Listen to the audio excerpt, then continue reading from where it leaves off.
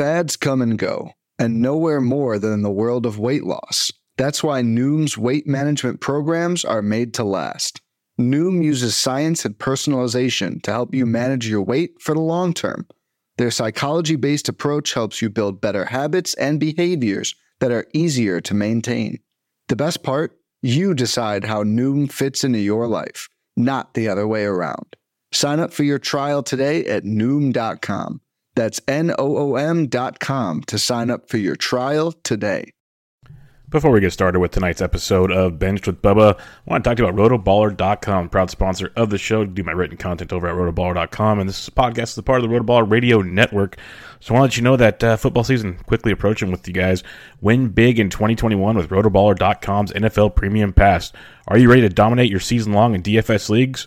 Rotoballer's NFL Premium Pass and Draft Kit includes rankings, projections, and cheat sheets for all formats. Get exclusive draft articles, DFS tools, lineup optimizers, and premium Slack chats. Join in on the winning and take 50% off any Premium Pass. Use promo code BUBBA, B-U-B-B-A, for another 10% discount. Just visit rotoballer.com/radio, sign up today, and start rotoballing like a boss.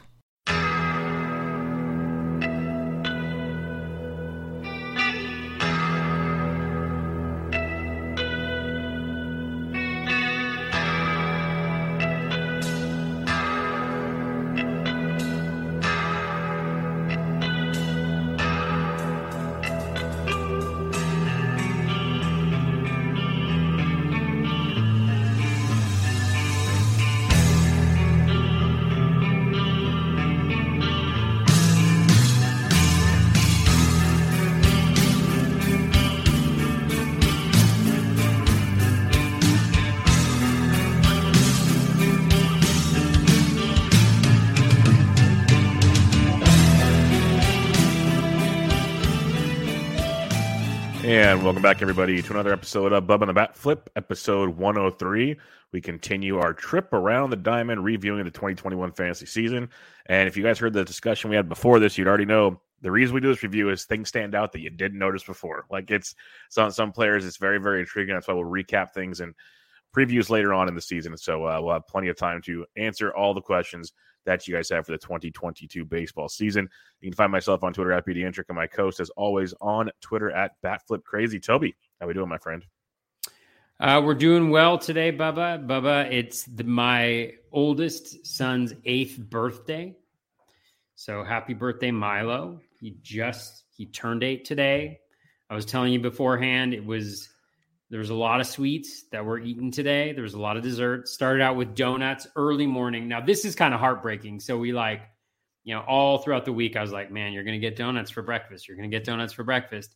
So he woke up early. I was waking up early, like an hour early, and I was going to go get donuts. And he woke up earlier than that. So he ended up coming with me. We pull into the parking lot, and it's eerily dark, Yeah. And we walk up. And it's like, I'm like looking at the sign. It's like 5 a.m. to 7 p.m. like every day. And I'm like, what is going on? And then on this little handwritten sign, there's a note that says closed November 25th through December 2nd. Oh, man. So it was closed. So we ended up going to like the grocery store, which, I don't have the best donuts in it, but he doesn't care. But I mean, for me, I was devastated because the apple fritters like a fresh donut shop donut. Oh, man. Dude. Nothing beats it, especially like that early in the morning. Like, they're right out you're not, they haven't been sitting in the case for a while. They're just coming out of the oven. The apples are probably warming them. So we did that, it was great. It was fun. And then he had like cookies that he brought into his classroom, and then he had cupcakes, so it's been a good day. I'm a little wired, but also like kind of crashing a little bit. So, but it's good. Good day to talk about first base, Yes, great day to talk about first base, a position that if you look at the Razzball player rater like we do, and we use the Yahoo 15-teamer, there's different ways to do it. So eligibility will kind of be skewed, but there was 23 players that made more than $10 for you last year. Yeah, not all would have that flexibility on NFBC, but you get the gist. Like, it was pretty wild. So it'll be fun to recap, the top 15, 20 guys like we did last week for catcher, do it at first base, and kind of see where things went. Because some will be obvious. Some are like, interesting. Let's talk more. So we'll kick it off with the simple one. The guy that blew the doors off almost everybody not named Salvi Perez and Shohei Ohtani and a few others. Vladimir Guerrero Jr. made nearly $55 when it came to the player rater, which is just insane numbers for a guy that we knew would be good someday, and he finally broke out, and a lot of it was that the ground balls kind of disappeared. He hit 48 home runs, hit 311, 123 runs, 111 RBIs, walked more than he ever has, which was crazy to see, but the big kicker is his barrel rate went through the roof because, well, he wasn't hitting the ball on the ground. It's a very simple concept when you learn what a barrel consists of, but when you look at the ground ball rates, he went from a 54 to a 44, fly ball 27 or 28 to like a 36.5. That'll do the trick when you're hitting it that hard. So there's probably much more to it, but we've talked Vlad a lot, so I don't want to bring it on anymore. But do you have any other thoughts? You're wearing the hat, so I think respect the man. So what do you got? I'm wearing my Blue Jays hat. I'm respecting. I knew this was going to come up. I mean, who could have ever doubted Vlad Jr. with that pedigree? Coming into this year, you just had to know that ground ball rate was going to drop 10%. You just had to. No, I mean, I think Vlad is really good, and everybody's kind of been joking around like, oh, are you going to fade Vlad again because he's in the first round now? I think a lot of things definitely went his way this past year, but at the same time, I mean, he's really good. And even when you look at the projections, if you plug those into, an SGP calculator, you're getting a top 7, top 5 hitter.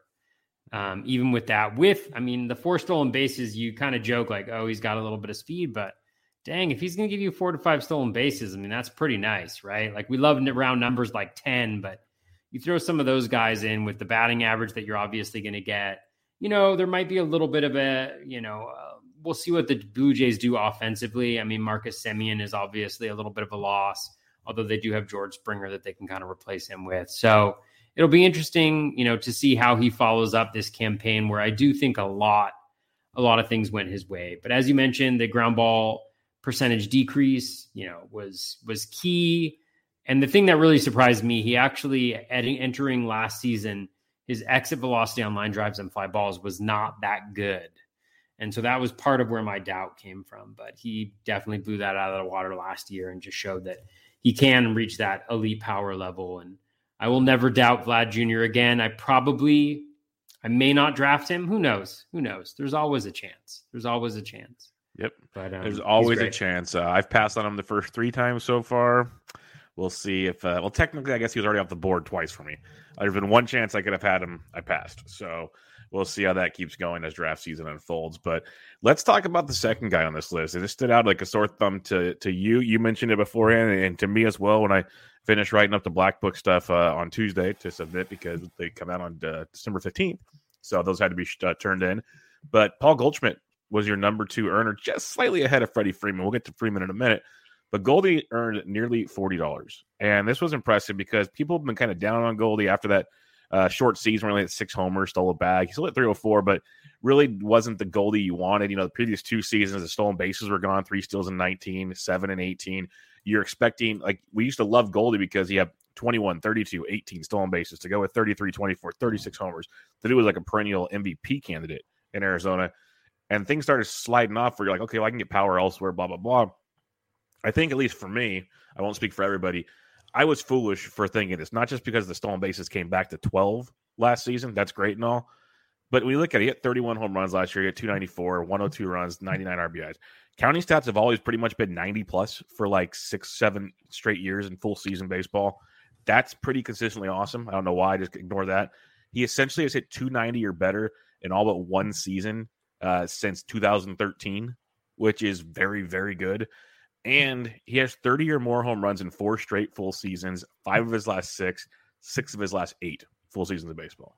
Like, this guy is almost as consistent as it comes with the stick. And I just always kind of was like, no, he's falling backwards. I don't know what was wrong with my dumb head. But like, I wrote him off in recent years. Like, I didn't even want to draft him in recent years. And I'm looking at these numbers going, we preach, there's always high leverage plays, there's risky plays, there's all these types of plays. Goldschmidt might be as safe as it comes. Now, obviously, injuries can hurt stuff. That happens. But as safe as it comes to hit you, say, 25 to 30 home runs or more, 90-90, maybe steal you now 10 bags again, and hit you 290. That's outstanding production. I don't care who you are. That is amazing 5-category production. So he's back up on my list pretty high, and he's going in like round 5-ish and 6 right now, which I expect to come up as more people start to dig in on this. But we'll see. What's your thoughts on Goldie? I'm just over the moon at what he's been doing. I feel like an idiot. Yeah, I mean, I had no idea, honestly. Like, I looked at the player rater, and it was like, he finished second. I think I had him on one team that I drafted early on last year at DC. I mean, it's remarkable production. And when you look under the hood, there's nothing that I'm really like that concerned about. You mentioned like injuries are a concern. I mean, they are with everybody, right? Yeah. Like, and I think that's what you meant when you said that. But yeah, anybody can get hurt. Like that happens. Yeah, exactly. But look at his plate appearances. I mean, 695, 705, 665, 690, 682, shortened season, 679. The dude you plays. know, like he plays. The guy plays. Like you mentioned, he's had one season under 290. You know, he hit 30 home runs again on some of the best power numbers he's had. I mean, 112 mile per hour max exit velo. That's his highest since 2018. 13.6% barrel rate is the highest, you know, that he's ever had as well. I mean, you look just across the board, right? The 12 stolen bases, 12 for 12, you know? So, I mean, you could say it's fluky because he had 3 and 1 the previous seasons. You know, it was his most since 2017, but we know that the Cardinals, you know, were stealing bases. They do have a new manager. We'll see if that changes anything, but I mean, getting a little bit of speed, especially from first base, I think is really critical. You look at the batted ball profile, like the ground ball rate is always low. It wasn't abnormally low. It wasn't like it isn't something that he can repeat. The home run per fly ball rate was actually his second lowest since 2013. You know, his hard hit rate, you know, was higher. Like his O swing was solid. His contact rate was solid. You look, like I mentioned, like the quality of batted ball stuff, like there's really no holes to see. And then when you look at his current ADP of what is it? It's 60 now. Yeah, it's moving 60. Up slowly. So he's moving up. So, you know, but there's not really any holes. So he's going to hit in the middle of that lineup. He's going to play every day. Yes, age is an issue, but it wasn't an issue last year. Is 34 versus 33 a huge difference? I guess we'll find out, but very solid profile. I'm incredibly surprised and kudos. I know he was super hot down the stretch, but I didn't realize that the full body of work that he had last year was as good as it was. Yeah, it's crazy. I'm in an NFBC 50 right now. It started yesterday on Monday, and he just went at pick 5.5. So pick 53 or something like that, which that's outstanding. Like he's moving up. The first base position is really deep, as we're going to talk about. It depends, I guess it depends on what you're looking for. But once you get kind of out the elite tier, there's a lot of really good first basemen. So Goldie's awesome. Like it's crazy. You mentioned the plate appearances. Like if you just want to simplify it, he's played 155 or more games in 6 straight full seasons. 7 of his last 8 full seasons of baseball. Like, dude's good. Dude's really good. Like I said, I feel like a dumb. Dude is good. I feel like a dummy for I know I wrote him off. I was just like, you know, something was wrong. I didn't want to trust it. Blah blah blah. I'm an idiot. That's all I gotta say. Because that production is. I'm one of those guys that we've talked about. You kind of are too. I think we like to take our chances, but later in drafts, like you can get a Goldie in round 4 or 5 and just be like, I'm just putting you in, and I'm not worrying about this at all ever. Like you love Yuli. Yuli is that guy you just plug in and play. But now you get Goldie, who's like Yuli on steroids. So yeah, it's he's much better. I know the draft price is different. I get it. So like the opportunity costs or whatever could be different when you weigh it all out. But man, it's just that consistency factor that's just absolutely outstanding. So much love to Paul Goldschmidt. I apologize. The third guy on this board is Freddie Freeman. We usually expect him to be near the top, and he was, $39, just like a buck below Goldie. Freeman was awesome. Again, he's going to be a free agent. It's going to be fun to see where he lands. But 31 Unless more homers. He ends up with the Dodgers. Jeez. Yeah, I hate that. I already tweeted about that today. I'm not a fan. But yeah, please don't go to LA. But 31 homers. He's been a 25-plus home run guy pretty regularly for the most part, but hit 300 again. Big average guy. He's hit over 300 in 5 of his last 6 seasons, which is crazy to think about. Walks a ton, doesn't strike out a lot. and he threw in 8 stolen bases this last year. He's got 6 or more steals in like 6 of his last 7 seasons. And let's say 6 straight full seasons. He has 6 or more steals. So the dude's awesome. We know how good Freddie Freeman is. So he met the bill this year. Yeah, I mean, again, he was great. Can't really pick apart the profile much. The one area of slight concern I have, and again, like this is Freddie Freeman we're talking about. So when I say slight area of concern, I just mean slight area of concern. The ground ball rate was much higher, 6% higher than his career average, 11.5% higher than 2020, although that's a shortened season. So the previous seasons, anywhere from 9 to 5% higher, and if you look at his rolling average graph, it actually got worse as the season progressed. So I don't know whether he was battling an injury, whether he was struggling with approach at the plate or whatever it was, but that is just like a little note of caution, I would say. That being said, it's 300, it's 100, it's stolen bases. Like you mentioned, everything is really good, including his highest max exit velo, ever. Oh no, since 2016, this year. So it's all good. He's great. He's a great player. Really safe pick. Obviously there's the not having the elite speed of some of the other guys that are there, but 10 stolen bases is within the realm of possibilities. And, a lot of the like super elite stolen bases guys that you really want to target are kind of gone by the time he's on the board in some respects. So interesting potential guy in the second round. Yeah, it'll be interesting because he went 2.6 in mine. So he was pick 13, 40, 18. So we had Goldie at 53 and Freeman of 18. And I mentioned before on the pod, is there's some interesting pockets of first base where you can try to play chicken.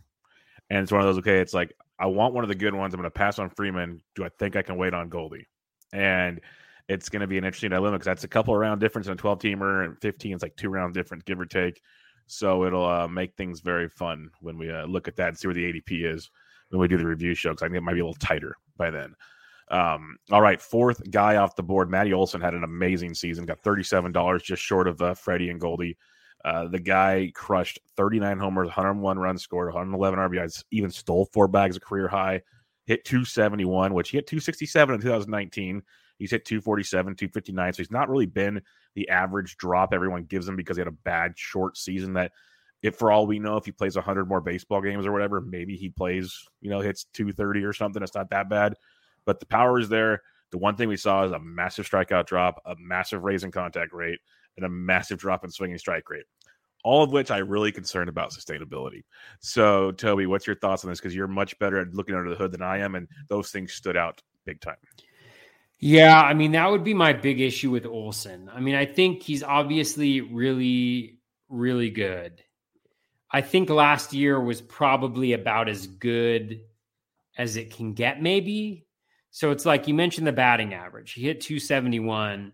Which is great. He's never been a high BABIP guy. I mean, if they do get rid of the shift, I mean, that's one thing to consider actually, with him is I think the average could definitely be higher. The BABIP increases, but he was right around his career average. He hit 271, but a lot of that is because of that massive dip in strikeout rate. And you might think, oh, well, his contact rate also increased dramatically. And that's certainly the case, right? He had a almost, from previous seasons, about a 3 to 4%, increase, 4% over his career average. That's significant, but to drop his strikeout rate that significantly, I think that there's some variance happening there. There's some positive variance happening there. And so you drop that a little bit, and you're looking at maybe maybe in that 250s range, maybe in that 240s range, if he's a little bit unlucky. Obviously, the power metrics are really good. 115.3 miles per hour max exit velo. That's his highest of his career. The barrel rate, though, was pretty much in line with what he's had in previous seasons, right in line with his career average. And so he hit 39 home runs on 59 barrels, which is, I think, slightly higher than what you would anticipate. So maybe a little bit of regression happening there. Nothing major. But I guess the question for me at this point in time would be like, would you rather, what do you feel is safer, going with Matt Olson and his profile at like 42? Or if you're really going for a similar profiled guy, does Pete Alonso at like pick 70 make more sense? Yep.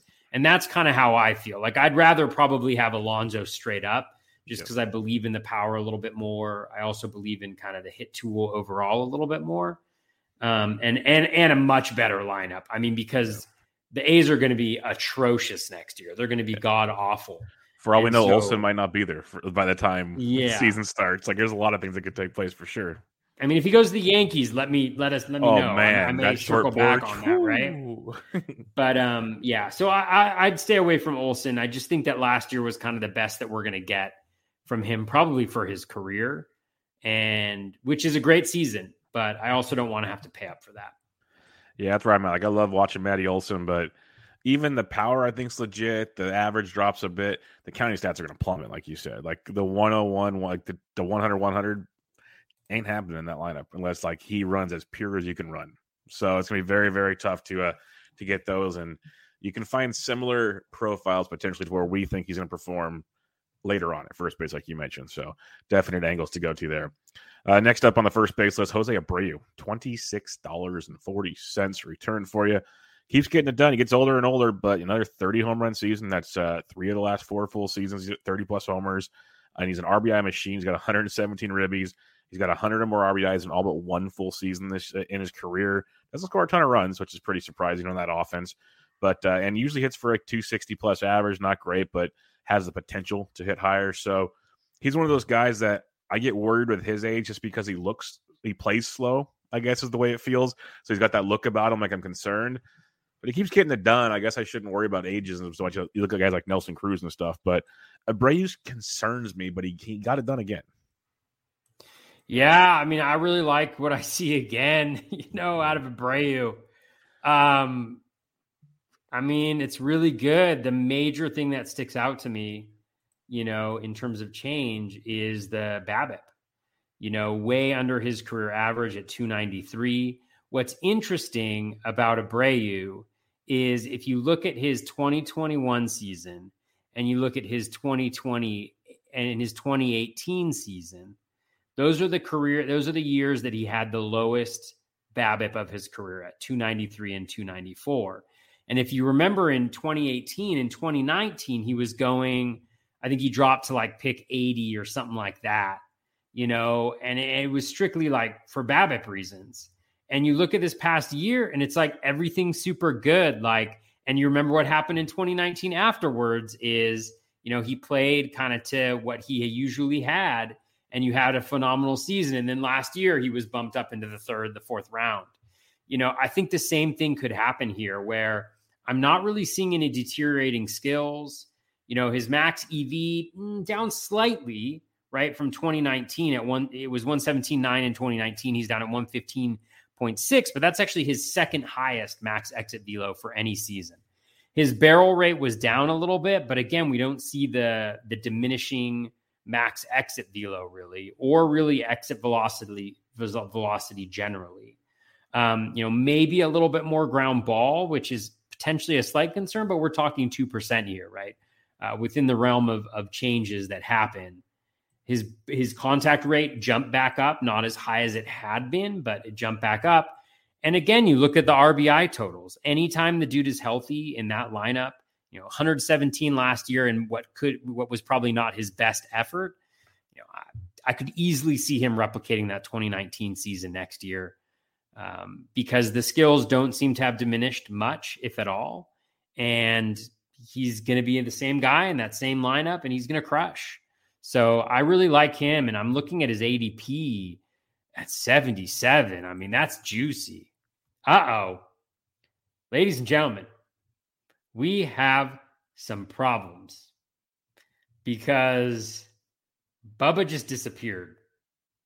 So I am flying solo right here, which is not a position that I love to be in because Bubba's the best host in the business.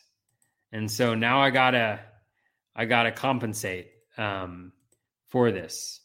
So We're going to keep plugging along. Bubba, do you agree with all of my commentary on Jose Abreu? Absolutely, Toby. 100% agree 100% with that. All right. Thank you, Bubba. I'm really glad.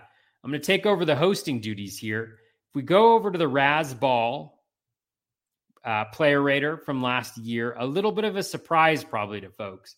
A guy who really turned it on in the second half was Brandon Lau. Now, let's see. Brandon Lau does not have NFBC first base, but we are still going to talk about him. Bubba just texted me. Breaking news. My internet just went out. Keep on going. So I'm going to keep on going, ladies and gentlemen. I dedicate this podcast to Bubba. All right. So Brandon Lau. Let's take a little look at Brandon Lau. He provided $31 of value, multi-position eligibility. He probably, what did he get? He only got one game at first base. So he's only going to have outfield and second base eligibility. So you want to know something? I'm not really going to talk that much about Brandon Lau. Only to say, I've been wrong on him. Last year was wrong on him. Just in terms of what he was able to produce, certainly a batting average liability, but continues to absolutely crush the ball and makes enough contact, had his career high in contact last year at 69.2%, which is really good. You love to see that type of improvement. He just mashes the ball. Let's see. Max EV isn't actually that fantastic, but the barrel rate is, because he keeps that ground ball rate low, I'm going to guess. Yep, 34.2%. So he's really good, but we're going to skip out on Brandon Lau just because, we don't want to focus exclusively on the NFBC, but if he's only playing one game at first base, then the chances that he's going to have eligibility in your league for first base is incredibly low. All right. Is incredibly low, I'm going to say. That was a good joke. Actually, you want to sing Bubba skipped Brandon Lau. So that's why he's a great host. He's brilliant like that because the next guy on the radar is Jose Abreu. And we already talked about him. So Bubba knew to skip over him. So the next one we're going to tackle, and by we, I mean me for the time being, is Max Muncy. So Max Muncy last year returned, he had it $25 according to the Razzball player rater. Muncy has been incredibly consistent since he broke onto the scene in 2018. Last year, in less than 600 plate appearances, 249, 36 home runs, 95 runs, 94 RBI. Just really third straight incredible season in that lineup. Is that Bubba? I'm back. Yeah. Oh, I heard him. I heard the mic coming on board. Bubba, I've been killing it. I mean, I don't want to say. I bet you have. I don't want to say that you should be worried for your job, but I'm going to say it. All right, We're on Max Muncy. I did Brandon Lau, not realizing that you intentionally skipped him because you only had one game of first base. Yeah, that's the Yahoo beauty of it all. Man, he's lit on it, but yeah, Muncy is a beast, and I tweeted it a couple days ago that I need to just bury the hatchet. 30 plus homers, 3 straight years. The only thing that might keep me off of him again this year is that UCL injury that they talked about. Oh, I'm terrified. Oh, I'm not touching Max Muncy with a 10-foot pole this year.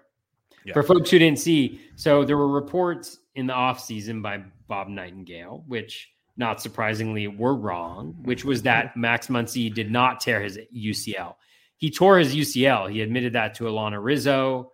And that just freaks me out because I know most guys get surgery and they're out for about a year. We know Gleyber Torres is a really good example of a hitter, who had UCL surgery, and he came back and he was good, but he also got the surgery and was out for almost a year before that. So,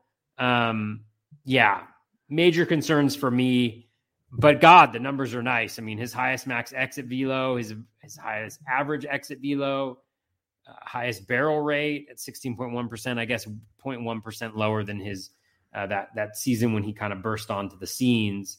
There's a lot to like there, including the multi-position eligibility, the first base, second base.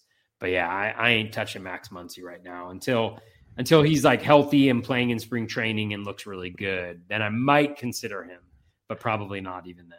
Yeah, because the weirdest part is he says he tore his UCL, but there's been no talk about having a surgery.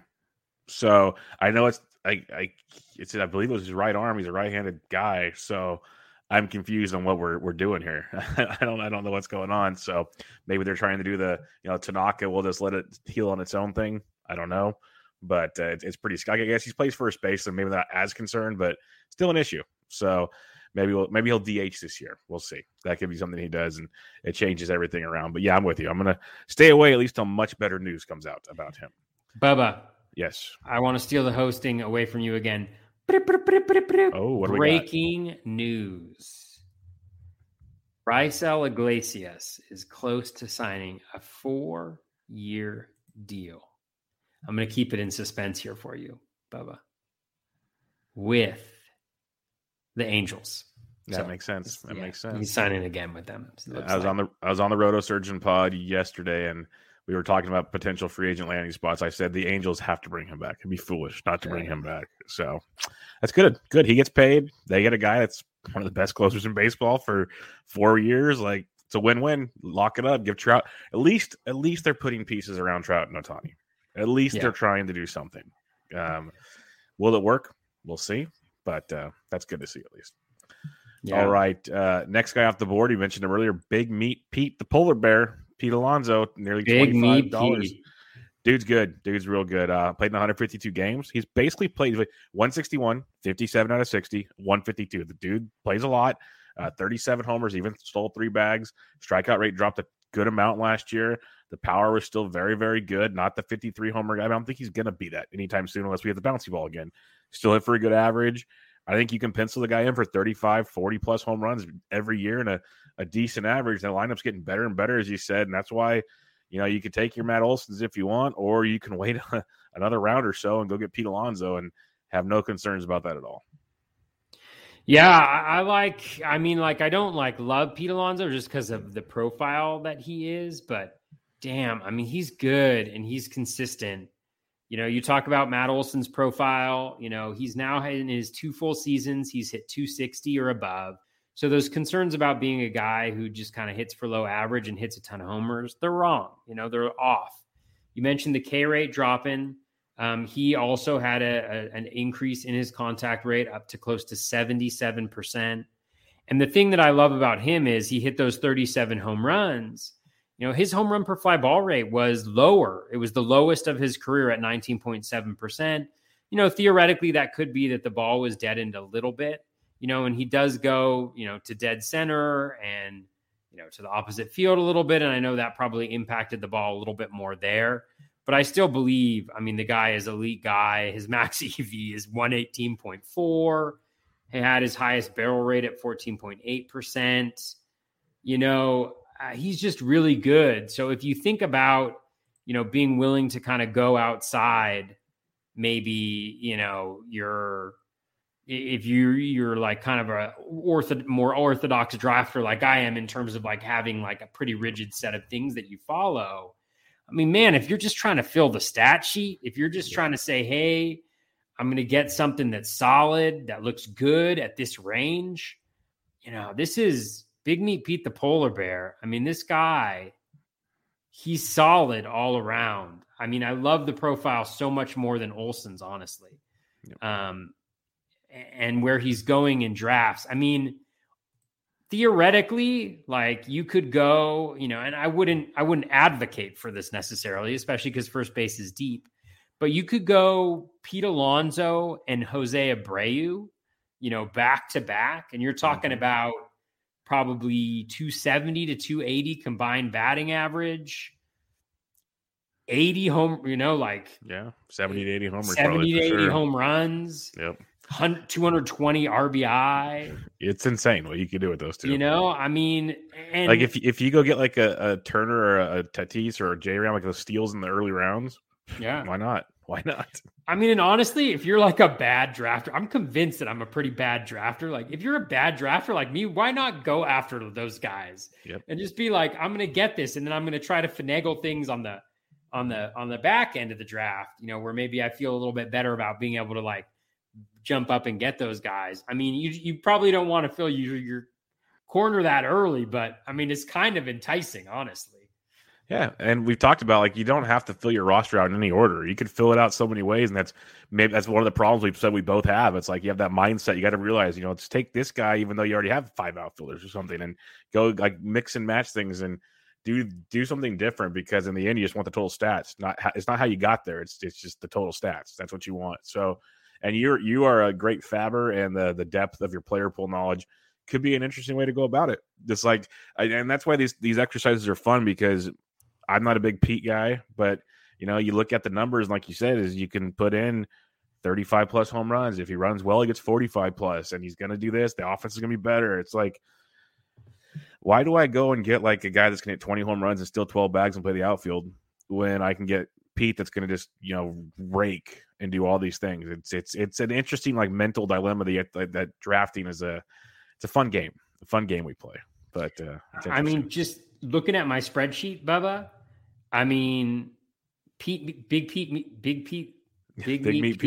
the polar bear is 25th That's on my good. spreadsheet. And he's going well overall, and he's going way after that. And a guy we just talked about, Abreu, he's at 68, going way after that. Olsen is at 33, though, and Goldie's at 39. So it looks like, I mean, that may be the reason why you press pause on first base a little bit, is because I'm actually looking at, there seems like there's a lot of, there's a ton of value on the board, like we talked about. You can perceived value, I should say. You can get a bunch of potential like 20 to 25 homer guys with like 80 type upside. You can get a lot of those guys. So that's why I don't draft these guys. No, Is that what I you're telling me? think it's the same mindset I have. Like we mentioned earlier, like we're going to get to some guys coming up here. You're just like, oh, I can wait on this. Oh, I can wait on this. Oh, okay, I'll wait on this. Like eventually, you just don't make sure you have at least one of them, if not 2 of them. But you can play the game. You can definitely. Just the first base chicken is what I'm calling it. Okay. So it's interesting to see how it goes. I've got a proposition for you, Bubba. Okay, what do we got? Let's just say you live on the edge. Yes. And, in the 4th round, you decide, after getting some pitchers, you decide to get Adalberto Mondesi. That is living on the edge. And then in rounds 6 and 7, is that what we're dealing with there? I'm not good at rounds. 5 and 6. 5 and 6 probably, yeah. You go Big Meat Pete, and then you follow that up with a little, Jose Abreu. It's interesting. It's very interesting. It's unorthodox, but it seems a little more than interesting, Bubba. Yeah. You know what the crazy part is? The most concerning piece, that's the Mondesi part. I'm not as opposed to the rest of it. I mean, but honestly, Mondesi at 48 is such a different proposition. It's and he was going in the first round in some drafts last year. He'll be going higher too. He's one of the perks to drafting early. He'll be hot. Hot. He's one of the perks to drafting early. If you want to be a Mondesi guy, you draft now. That's the best thing I can say for you. So God, he's beautiful. Yeah, the profile's great. Even like we talked about it, even if he plays 100 games, like those numbers are crazy numbers. So we'll see how that goes. The next first baseman off the board, the old man, the old Canadian, the legend, Joey Votto, got you almost $23 of value this past season. Absolutely crushed it. Only played in 129 games, but still got the job done with 36 home runs. He hasn't done that since 2017. He's only had 35 or more home runs or 36 more twice or 3 times in his entire career. So that's kind of the little poo-poo I'm going to put on this parade for a second. Strikeout rate's gone up because we've documented he's been more aggressive at the plate. He's willing to strike out more. It's leading to more power. Batting average is taking a bit of a hit. I love Joey Votto. I don't think I'm going to be taking this price tag at all this year, though. Yeah, I mean, it's tough. He's going 170, though. I mean, it's not like you're paying an exorbitant cost for it. He was injured as well, so we didn't play a full complement of games. The 26.5% home run per fly ball, that obviously stands out a little bit, compared to his career average. But then when we look at his batted ball data, he had his highest exit velocity, he had his highest max exit velo at 114.1. I mean, by almost a full mile per hour at his age. his barrel rate was nearly double his previous high at 17.2%. I mean, for a full season, it was pretty close to doing that. So I think there's a lot of support for that. But like you mentioned, I mean, he is older and he was not healthy last year. I think the Reds are also going to be pretty bad next year. And, so again, at 170, I don't know. I mean, I have to think about it a little bit. I'll save my would you rather questions for when we do the preview, but there's he's a lot behind 93rd on him. my SGP spreadsheet. I bet you there's some other first basemans ahead of him that you get to draft later. I bet there is, probably. So that's why it's going to be interesting. I mean, I love it's Joey interesting. Votto. I love Joey Votto, but he still plays in that ballpark too. I mean, he's got a decent lineup around him. Like, but where's Casty? He's gone. He's got the big guy. He's a big man, Tyler Stevenson. He's huge, tall, 6'5", 220. Big guy. We haven't really been talking about. Let's see Joey Votto. Joey Votto is 6'2", 220. Now, you wouldn't necessarily think that, It's a Canadian thing. But I know. The accent makes him feel 3 inches taller. For sure. Yep. He's a decent sized guy. Yep. He's a big guy. We got to do, man, we got to roll back and see where we're at with these other guys. I don't even want to know. I don't even want we already got Big Meat Pete. He takes the cake. He does. He's sick. I think he was what? He was shorter. He was, I think, 6'3", 240, I think. Yeah. He's a little squished version of Stevenson. He is, yeah. But, man. Good stuff. Max Muncy's a little ball of fire, I'll tell you that much. I know that for sure. Wait till we get to second base, Jose Altuve. Next first baseman off the board, JT Realmuto. We talked about him last week, so we'll kind of skip on that, but he's the man.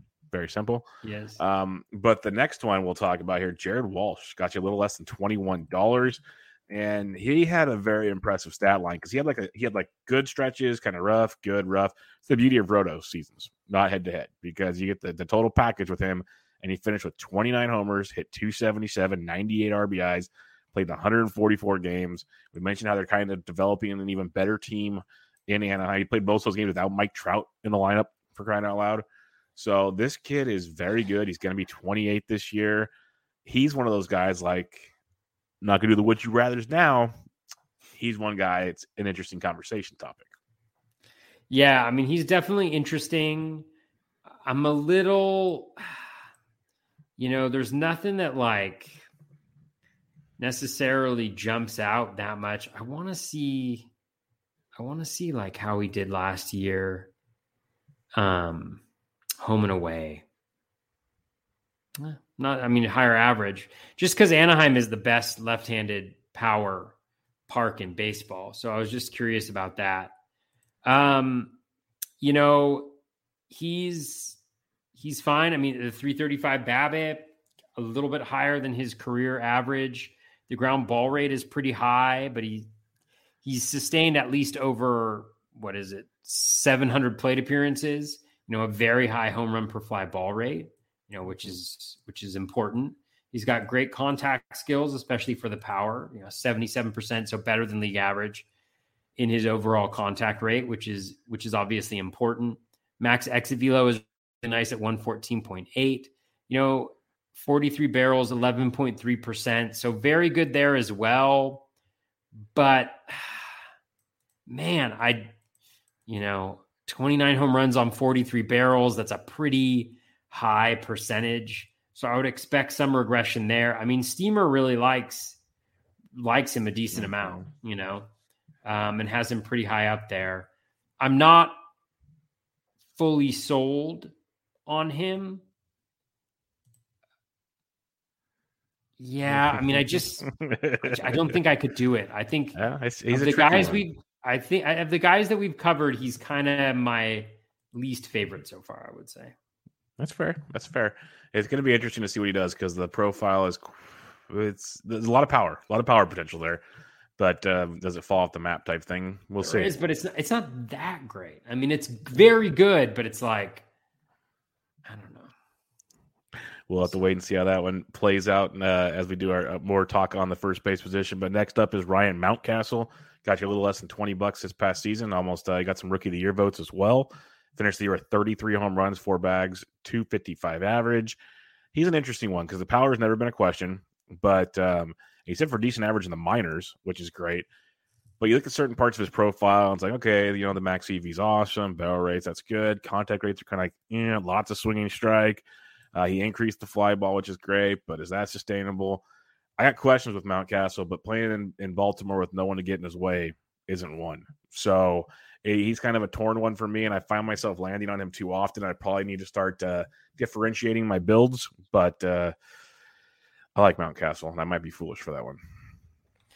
Yeah, I mean, it is interesting. I think the things that are jumping out at me, just initial glance, are obviously the swinging strike rate is going to be high because the O swing is really high. I mean, his swing percentage is very high. Let's see if I can get. Let me see. I can't get it. He's swinging at a lot of pitches, so his swinging strike rate is going to be pretty high. The K rate is a little bit of a concern. The home run per fly ball at 20.4, it's not outlandish, but it's pretty high. The quality of contact metrics are very similar to Walsh's. 114.6 max exit velo, 45 barrels, 33 home runs on 45 barrels is a very high number, though. Very high number. Now, remember, he's in Camden. So how much of that is a Camden Yards thing versus not? But it's a pretty high percentage. But then at the same time, you look at the steamer projection, 626, baking in a little bit of maybe average potential with an increase in BABIP. You're looking at the home run rate, the home runs, fewer home runs, but more plate appearances, which seems relatively reasonable, at 626. He's still in Camden. So I think it's fine. And I think, where he's going, 116, between him and Walsh, I probably lean Walsh a little bit, but the dual position eligibility is also really nice for Mountcastle as well. Yep. It's clutch. It's going to be interesting. Young ball players, we could see them take the next step. We could see regression. It's kind of the gamble. Like we talked about those kind of steady Eddie guys early on that what you're going to get for the most part. Now you're coming down here where maybe they take another step and they're mashing it, or do we go the wrong direction, which we've seen happen many times as well. So that'll be one of the fun dilemmas come draft day. What isn't a dilemma, especially if your name's Toby G, is Yuli Gurriel, getting a little less than $19 this past year. He's next on our list here. He got 15 homers, hit 319, another 600 at-bats season. Just plug him in and make it happen, as he is as consistent as basically 290 plus, probably 15-ish home runs for the most part, maybe gets to 20. Just plug him in and go. Yeah, I love Yuli just because we were talking before the show. He's the type of guy right now, his ADP is 207. It's going to be back at 230, 240. He's just the guy because of the profile, because of maybe the lack of quote unquote upside.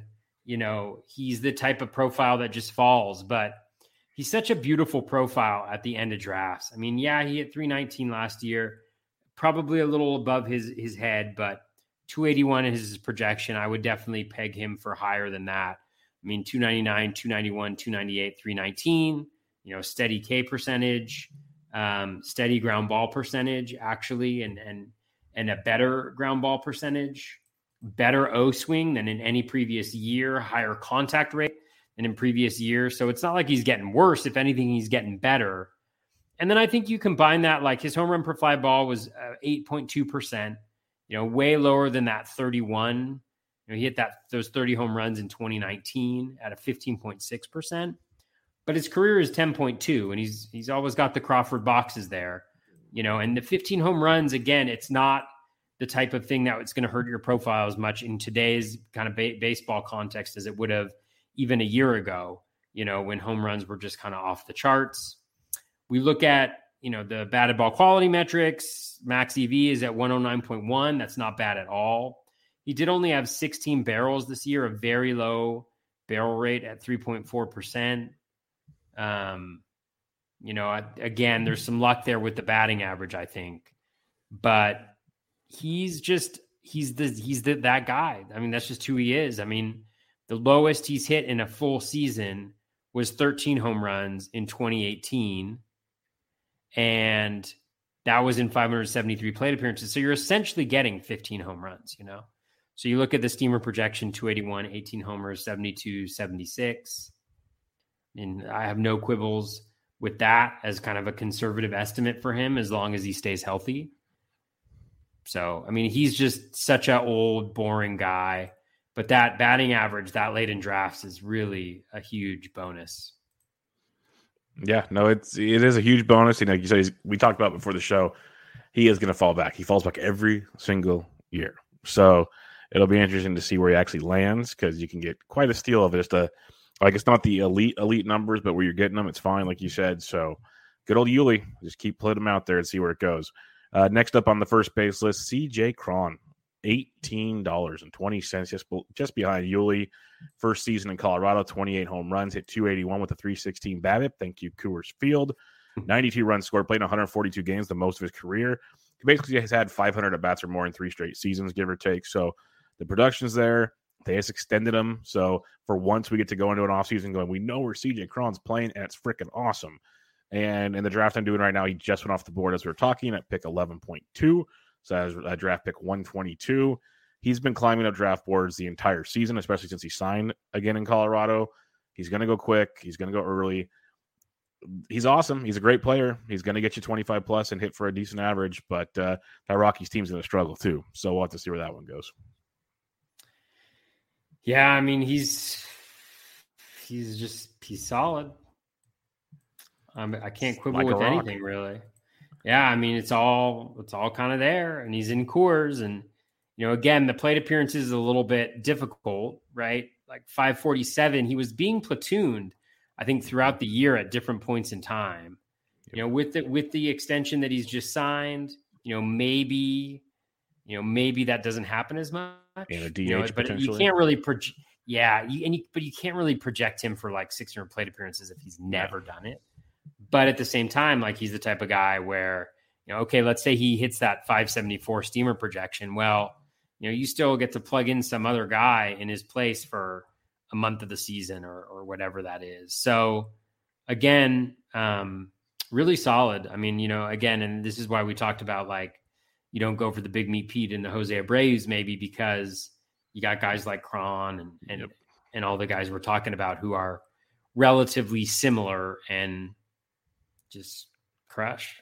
Yeah, they're going to, they might be like 10 homers shorter, 15 RBIs shorter, but they're still going to produce a ton. And depending on what you draft in between, might not hurt you. So that's the interesting part of, do you take the big guy early and roll, or do you kind of wait and get a different position that's a little more like go get third base or go get something else?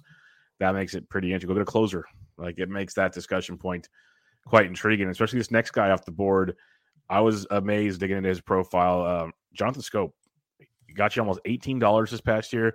People think of Scope as a second baseman. Well, he played over 100 games at first base this past year. He was the primary first baseman for the Detroit Tigers, and they just went and signed Javi Baez. They got other pieces. He'll probably be the first baseman again this year unless Spencer Torkelson comes up pretty early, because they just gave Scope another little deal. So he's sticking around. 22 home runs. That is the 5th straight full season of 20 or more home runs. He hit 278. He's hit 256 or better in 5 of those 6 seasons. His counting stats aren't the best, but they're not bad. He's got 80 or more runs and RBIs in 3 of those 5 seasons. He's been consistently good, and he's always been basically free in drafts. That's the craziest part about Jonathan Scope. He's free because people associate him with a bad baseball team, or they think something's wrong with him. But when you just look at the overall production, it's been there time and time again. And I'm hoping people forget about him again this year because he still has first base, second base eligibility, and it's going to be outstanding. Yeah. Damn, dude. It's just a lot of solid guys here. That's what I'm saying. A lot of solid guys. We haven't even got to one of my favorite ones yet. I mean, like, you look at his performance too, and the only year where he was really off, he had that 2018 season when he hit 233. It's the only season his BABIP was abnormally low. Yep. And like, Even last And year with the he got 22 home that runs. year too. Yeah, I mean, even with that year, last year with the 22 home runs, he still got it. He had a 13.5% home run per fly ball rate, which is the lowest he's had, since 2014. So there's still a little bit of power upside there as well. The approach has never been great, but he makes a ton of contact. He's in the AL Central. The Tigers are an up and coming team. He set his high for max exit velo at 117 last year. His barrel rate was at 6.8%, 34 barrels, 22 home runs. So relatively in line. He's probably still like, what is he? He's 30, so Yep, he's still relatively young. in his prime. Going at pick 210. I mean, God, there's so many solid guys. And again, another batting average heavy dude. Yep. With second base eligibility. Yep. It's huge. Man. Like it's amazing what he can bring to your team, and he goes late every single year. It's all coming together, Bubba. Yep. I haven't drafted at all. Well, I drafted like the first pitch Arizona draft. But yeah. Well, you're going to be ready. Drafted at all. I'm cool. I'm just hanging out. I'm relaxing. I'm not going to start until later on, but man, these are going to be really helpful. I mean, I don't want to pat us on the back, but these position reviews opens your eyes. It opens your eyes to some stuff. Helpful, yeah, for sure. Yeah, like this next guy. This is the one that is sneaky for me because he's on a team that everyone's writing off as horrible in the Nationals. They still have some decent baseball players. Like they're not the Pirates. They're going to be interesting. We're talking about Josh Bell. 27 homers, 261 average, 75 runs, 88 RBIs. Most importantly, played 144 games. He's played 143 or more games in 4 straight full seasons. He has 26 or more homers in 3 of those 4 seasons. He has hit 255 or better in each of those 4 seasons. So even when the power was down, he's still at 261 back in 2018. He walks over 10% of the time. He doesn't strike out over 19% or less in those 4 seasons. He's sneakier than I think people give him credit for because everyone remembers that really bad year he had. And they're like, oh, no. He had a very, very good season last year. And people are going to write him off. He also has outfield eligibility because he played a ton in the outfield last year. Josh Bell is one of my favorite kind of, if you need to just wait. Like, there's a lot of good ones that I don't mind waiting on. But Bell's one of those guys that people just continually forget about. And he's been a lot of fun so far. Yeah, bad news though. He only played 10 games in the outfield last year. Oh, that's right. So he's not going to qualify. But he'll get after he plays 10 games next year. Are we skipping over McMahon and Cronenworth? They're not first base eligible. Are they really not? Yeah, well, maybe they're not. It's not their primary position, so maybe that's why I passed over them. But okay. I didn't write about them, so I know that's not their primary. Maybe I'm wrong. They might be NFPC. Cronenworth's first base. Cronenworth's first base for sure. Yeah, Cronenworth is. McMahon is not. Okay, that's cool. I was just wondering. We'll save Cron for next week. Cronenworth. I love Josh Bell too, man. Yeah. People don't realize how good he was in the second half last year. Huge, amazing. Oh, he was amazing. Once they traded everybody and they started just having him play every single day as well. Yeah, instead of goofy platoons early on. Second half, he hit 277 with 15 home runs, 34 runs, 46 RBI. You know what a sneaky, potentially good fantasy signing happened today. You pointed it out, I think. Yes, Cesar Hernandez. Yeah. Getting on base for him. So, I mean, yeah, it's interesting. I really love Bell. I think Bell's really good. And I think he had that one, kind of bad year last year. He's going to give you batting average. He's going to give you power. He's going to give you runs and RBI. He's going a little bit higher, right? He's going at 153.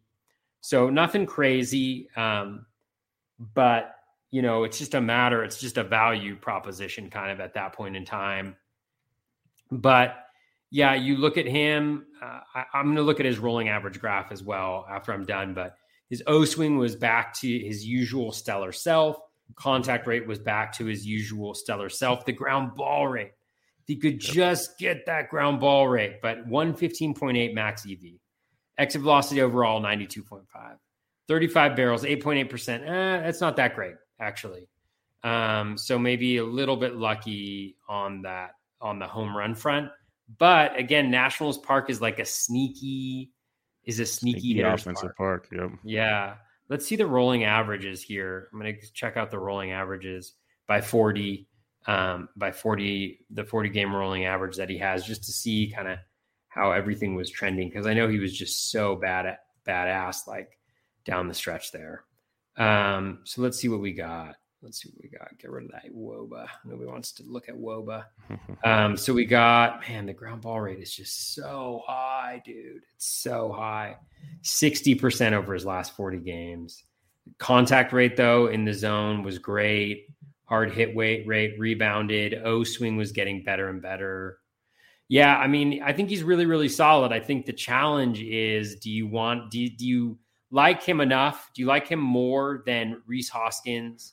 Yep. And Joey Votto and Yuli and Jonathan Scope and CJ Cron, and some of the other guys. Yeah, well, he's Joey going Votto. Right around CJ Cron.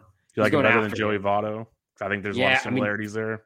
That's kind of the question, right? Yeah. So, but I do like Josh Bell a lot. I had him a lot last year. I think he's just sneakily underappreciated. So we'll see where that goes. I think as he gets more comfortable and they just keep walking Juan Soto, they're going to have to pitch to Josh Bell. It's going to be a lot of fun. We'll go through a few more of these guys here. You got Ty France, got you nearly $14. First base is his primary position this season. He came up with 18 home runs last year, hit 291, played in 152 games. He's got first base, second base eligibility going into this next season, and it's going to be an improved team with Adam Frazier at second. You got Toro a full season at third. They're improving the outfield. You have to imagine Kalenic's going to be better. This could be a fun season for Ty France. He's one of those guys that you can get later on, and he's one of the guys I love with that multi-position eligibility. Like, I absolutely, like, we just talk about scope. You got France, first base, second base. The ability to have first base, second base, corner, and middle are just insanely important. So I love Ty France. Yeah, I mean, the multi-position eligibility is fantastic, man. He just snuck in at second base. Yep. He just got in there. Just snuck in. Yep. Yeah, I mean, the one thing I'd say for him is the upside doesn't seem that strong with him. And the reason I say that, I mean, no speed, which is not necessarily surprising. The power numbers are, I think everybody's always hoped that there was more there, and even Steamer's hoping for more there. It has him at 23 home runs. But, man, I mean, he's just, the home run per fly ball has been pretty steady throughout his career. So you're really looking for him to make a big jump there, which I don't really see. Maybe if the ground ball rate goes down, which is certainly a possibility because it was at its highest rate of the year. He makes a ton of contact, so that batting average is not anything to laugh at. I guess he's very similar to Yuli Gurriel. I mean, in a lot of ways. Yep. But very similar profile. Yeah, and where's he going? Pretty similar, maybe a little sooner than Yuli.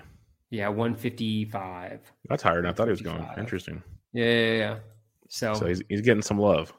Yeah, for sure. All right, the next guy on the list here, and this is one guy that should get more love than he gets, is Nathaniel Lowe. He got you about $11.60, 18 homers, 8 stolen bases, 75 and 72, played in 157 games, hit 264, and everyone's talking Simeon, everyone's talking Corey Seager. I haven't heard a lot of talk about Nathaniel Lowe getting a benefit from those guys hitting in front of him. I think that's going to be like, maybe they drive in some runs that screw him over. At the same time, they're going to be on base a lot, I think, for Nathaniel Lowe to produce. He put up those numbers on a very bad Texas Rangers baseball team, which I think kind of gets underappreciated. And now they're starting to – the offense still isn't great. Like, I think it was Eno Saris or someone wrote the lineup out on Twitter the other day, and like the top 4 or 5 is good, and then it's just like, boom, it's rough. But Lowe's still in that top 4 or 5. And I think he's going to have another really good season. He could be that guy, like, if you don't trust Josh Bell, how about Nathaniel Lowe?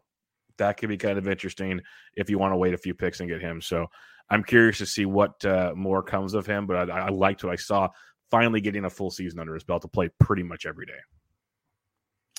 Yeah, I mean, he's kind of interesting to me. He's all right. The stolen bases is certainly really nice. You want him to have more power, but God, that ground ball rate, 54.5%. I mean, that's absolutely huge.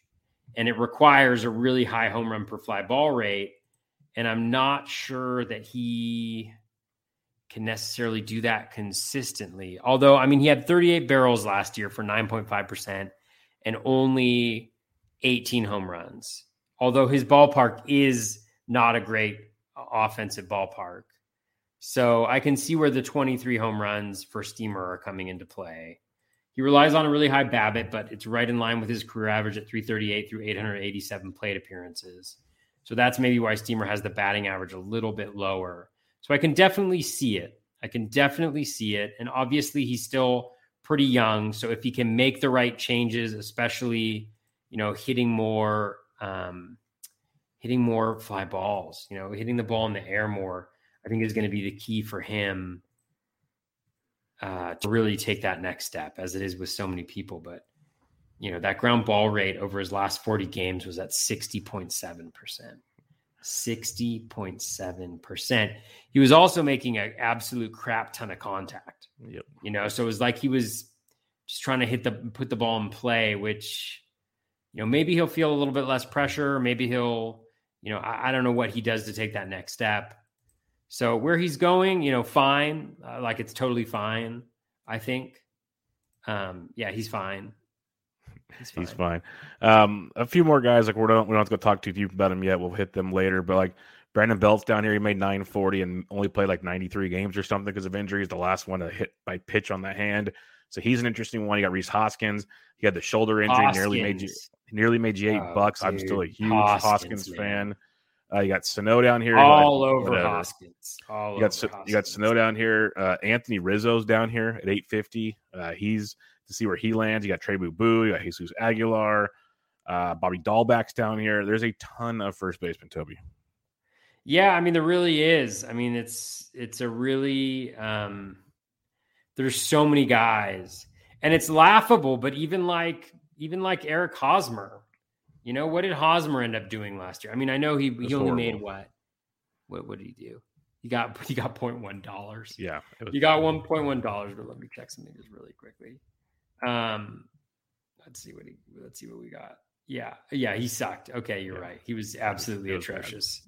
Stay away from that. Yeah, I wanted to give him the benefit of the doubt, but it's not there.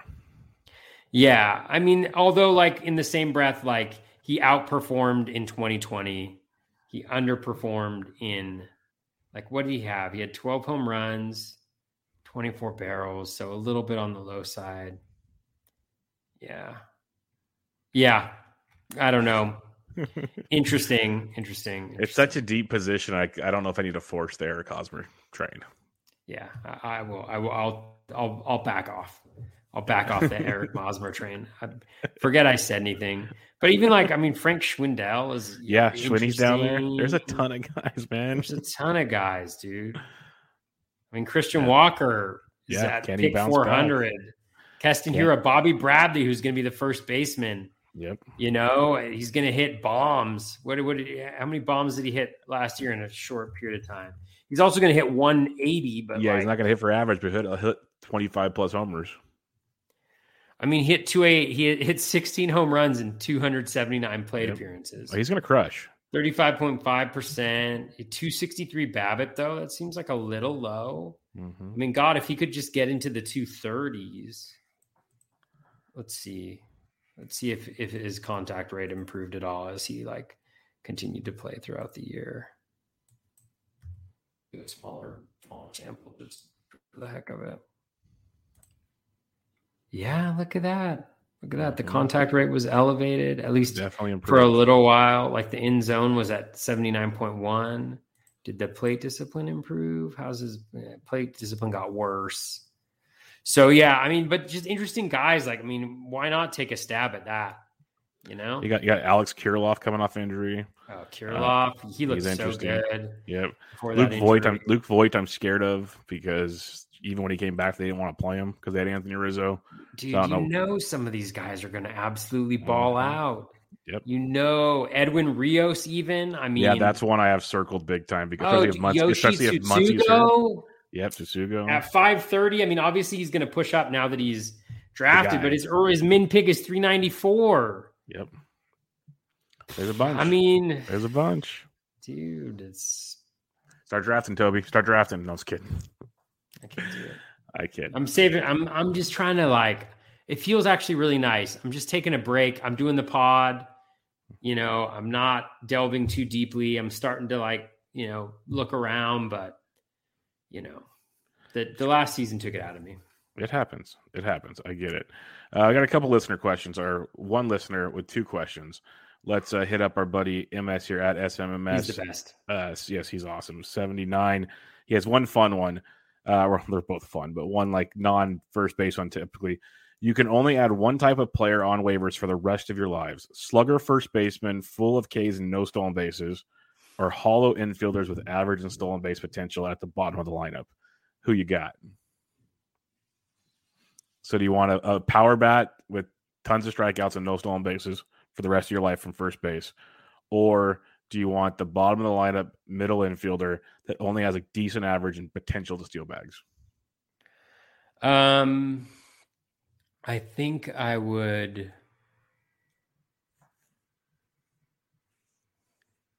probably. Oh, it's so hard. I mean, I guess logically, like the batting average and stolen base guys. Yeah. Just because you can stream home runs easier. So I guess I'd have to go with that. Yes, but the question was you can only make one type of waiver claim the rest of your life. It's one of these 2 players. So essentially you'd have to draft for everything else. Yeah. I still think I take the average and stolen base guy. I mean, the question is, are they good at those things though? Because I think it says decent average with potential for stolen base, and he gets to the bottom of the order. I take the power then. Yeah, I take the power because runs and RBIs. RBIs. I mean, those guys you pick up off the waiver wire. How many of them, maybe 1 or 2 a year, really work out? Yeah. So his other question, less ridiculous, he says, it's early, but we've already heard plenty about next year. What popular opinions would you most hedge against as of not even December? I don't know. What are some of the big narratives that are happening? I guess pitching early, relievers early, get your steals I'm not necessarily. early. I'm on board with pitchers early, but I'm not necessarily. I don't necessarily think that the pocket aces is the right strategy for this year. I don't know if that's controversial or not, but no, I think you can, because I think pitching's so deep that for me it's more, do you go relievers early? And I've gone Hendricks early a couple times, but you got to double it up or it's it's still ugly. Guys, they're flying off the board ridiculously fast. So that's one narrative that's held on so far for a month or so. But other than that, third base is super shallow as a narrative. It's pretty darn accurate. I haven't heard of a ton of other ones yet. Yeah, I don't know enough of the early season narratives, I think, to weigh in on it. I will say I think I'm going to approach drafts differently than I have in past seasons this year, just based on kind of what I'm seeing on the board. And I think there's a really nice kind of tier 2 of starting pitchers, that goes for a little while that I could see myself going after. They're 100% is. That's why I'm not as aggressive on the pitchers as I was before. You'll be surprised what you can put together. You can be. So I think that's a very, very smart move on your part. We'll see how it works. I could be totally wrong, but I think it's a very smart move as of now. But all right, Toby, that'll wrap us up for our first base review of the 2021 fantasy baseball season. We'll come back next week with second base. But any final thoughts? I don't think so. Again, super helpful. I think just to walk through these folks. I mean, I guess I shouldn't say that. You guys who are listening are supposed to determine whether it's super helpful or not. But just from me, in terms of draft prep and getting ready to start drafting in a month or 2, really helpful. And yeah, I think first base is deep. There may not be the same level of elite talent, that sometimes we think we associate with first base, but there's, I think, some really good just value propositions in terms of where they're going at ADP and what to expect, and the profiles being relativally steady, and supporting what we're seeing. Yeah. So, and that makes it so you can wait sometimes. And you'd have no problem going, even if you went Jonathan Scope and Yuli Gurriel after pick 200 to fill out your first base and your corner infield, that's not it's not bad. You're not really hurting yourself in home runs too badly, and you're really buoying your batting average. And then if you get your stolen bases up top, maybe that gives you a little bit of flexibility not to have to focus so much on average at the beginning. You get like guys like Jazz Chisholm or folks like that who maybe have some questions around their batting average. So yeah, really interesting position. I think one where you don't want to really like force yourself into anything early on, but and you'll have some flexibility there. But Goldie looks so good. No, yeah. So that's the fun part. That's the fun part is I think I'm going to try to do some different builds and see how it all works out. Cause I think I want some Goldie in my life, but I find it so easy to wait. Like we talked about, so easy to wait and get guys like where Goldie's going. Like we said, you go get a third baseman, go get a closer. If you want to get a closer early, go to one of the big boys. Like there's so many things you could do right there where Goldie's going that makes it quite interesting. But we'll talk more about that. The thing is too about Goldie. I mean, he's going to be in the NL Central. Yeah, it's a tough division. He's going to be going, it's tough. Bad. His ballpark's a tough division to hit in, but that doesn't stop. Yeah, it's bad. Yes, Pirates, Cubs pitchers. Yeah, outside Pirates. The Brewers, it's even easy. The Reds. I mean, if they trade Castillo, and that ballpark get alone, a little thin. So, yeah, could be interesting. Could be interesting for sure. But we'll continue to recap each position, and then we'll come back with some previews to really give you some thoughts on how we want to dissect the upcoming 2022 season. But for now, hope you guys have a great week. This was Bubba and the Bat Flip, episode 103. We'll catch you guys next time.